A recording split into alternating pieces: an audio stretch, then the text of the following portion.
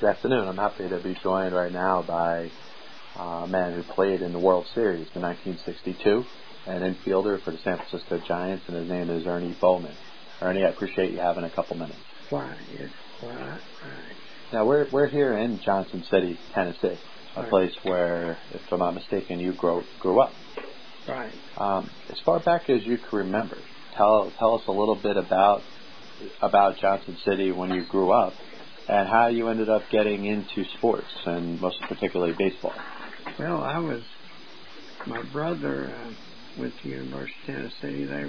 He was a pitcher for the University of Tennessee, and he helped me get along. And I was a basketball player and ran track.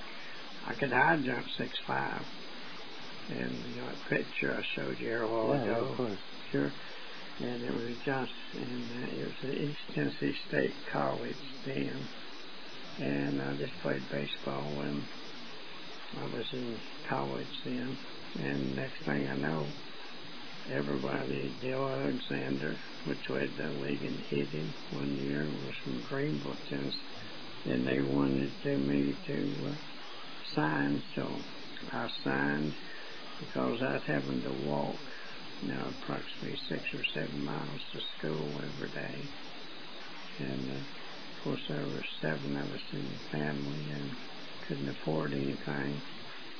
And I got to playing semi-pro ball, and then they told me I couldn't because if I got hurt they'd lose a scholarship.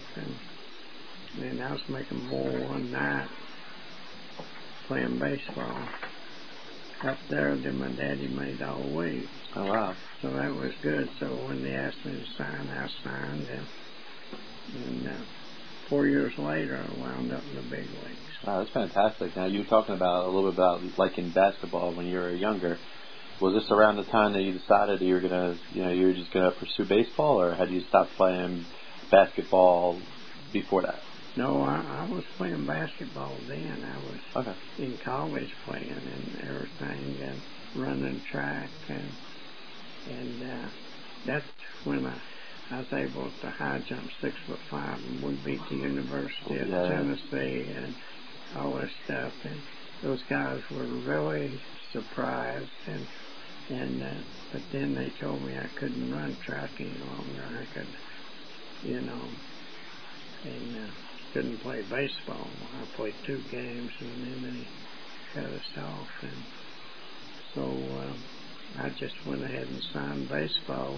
And next thing I know, boy, I was moving up that ladder, and I was so happy. And when I got that first contract, man, it's amazing. That's incredible. Now, as you end up, on your path to the big leagues, which you mentioned was very fluent. You seemed to move through the minor leagues very quickly. Was there anybody that you remember that was instrumental as far as a coach, a manager, maybe a teammate, somebody that kind of helped push you along, that you look back all these years later, right? Yeah, Charlie Fox, which later went there, and Charlie, he called me Hillbilly and Ridgeman, and he said, okay, in the morning, you and Cepeda be here early. Cepeda didn't like it. He'd be mad because we had to work out. We thought we were playing pretty good in Class C. And so he'd hit balls to the right. Then he'd hit balls to the left. And I'd hit so many, and I slowed up and didn't get to one. He said, are you tired?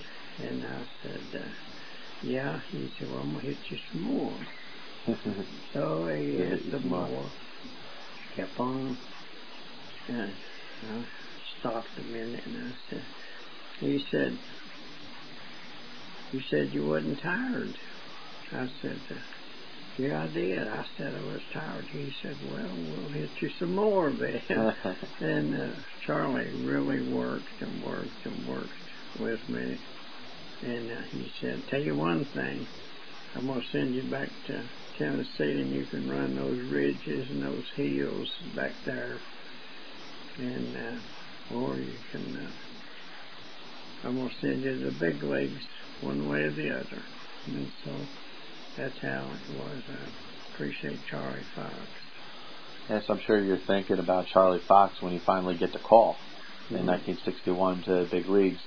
What's your best memory of that?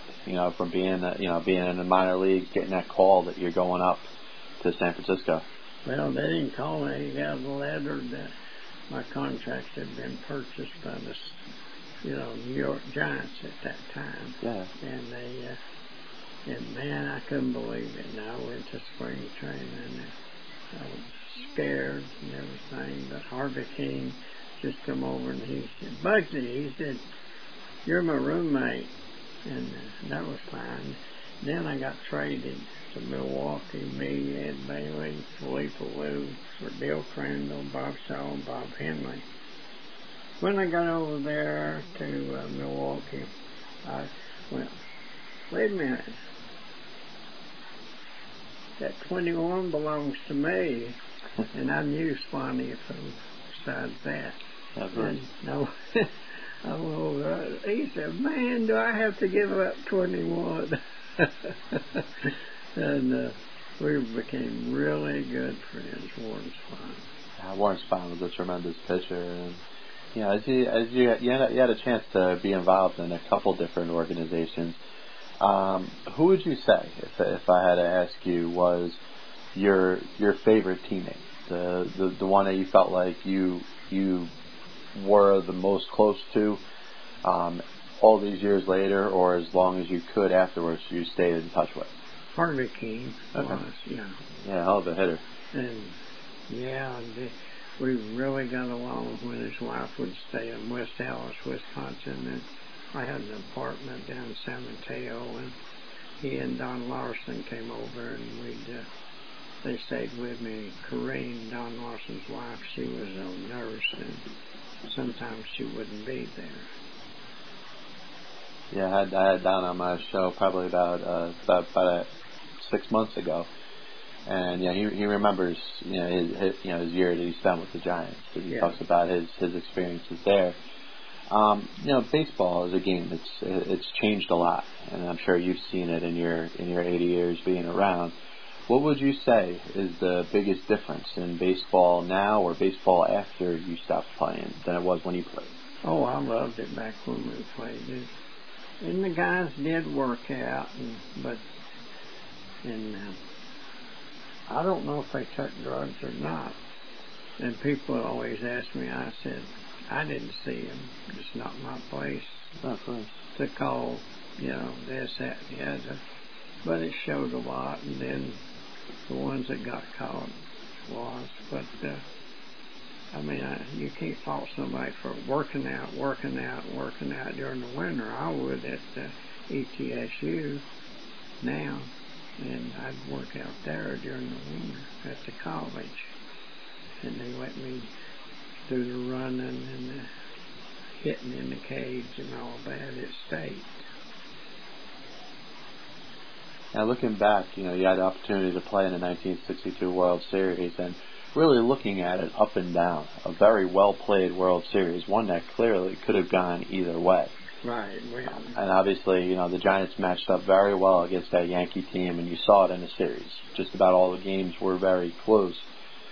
Once, the Yankees win Game 7, if I'm not mistaken, 1-0. Last out was a Willie McCovey line drive right at Bobby Richardson. Right. Probably something for years and years you probably continue to think about. Something that I know a lot of the members of the Giants, really felt that was a World Series that they could have won. Oh, we should have won and everything. And I wish I'd have got to play more, but Alvin Dark set me down one day and said, Ernie, you're more important to this team on the bench. He says, who can play short, second, third, and outfield and catch? And I said, nobody, not as good as I can. He said, okay, don't worry about it. He says, as long as I'm manager of the Giants, you have a job. So they fired Alvin in 63, and they traded me then. Ernie, I really appreciate you having the time.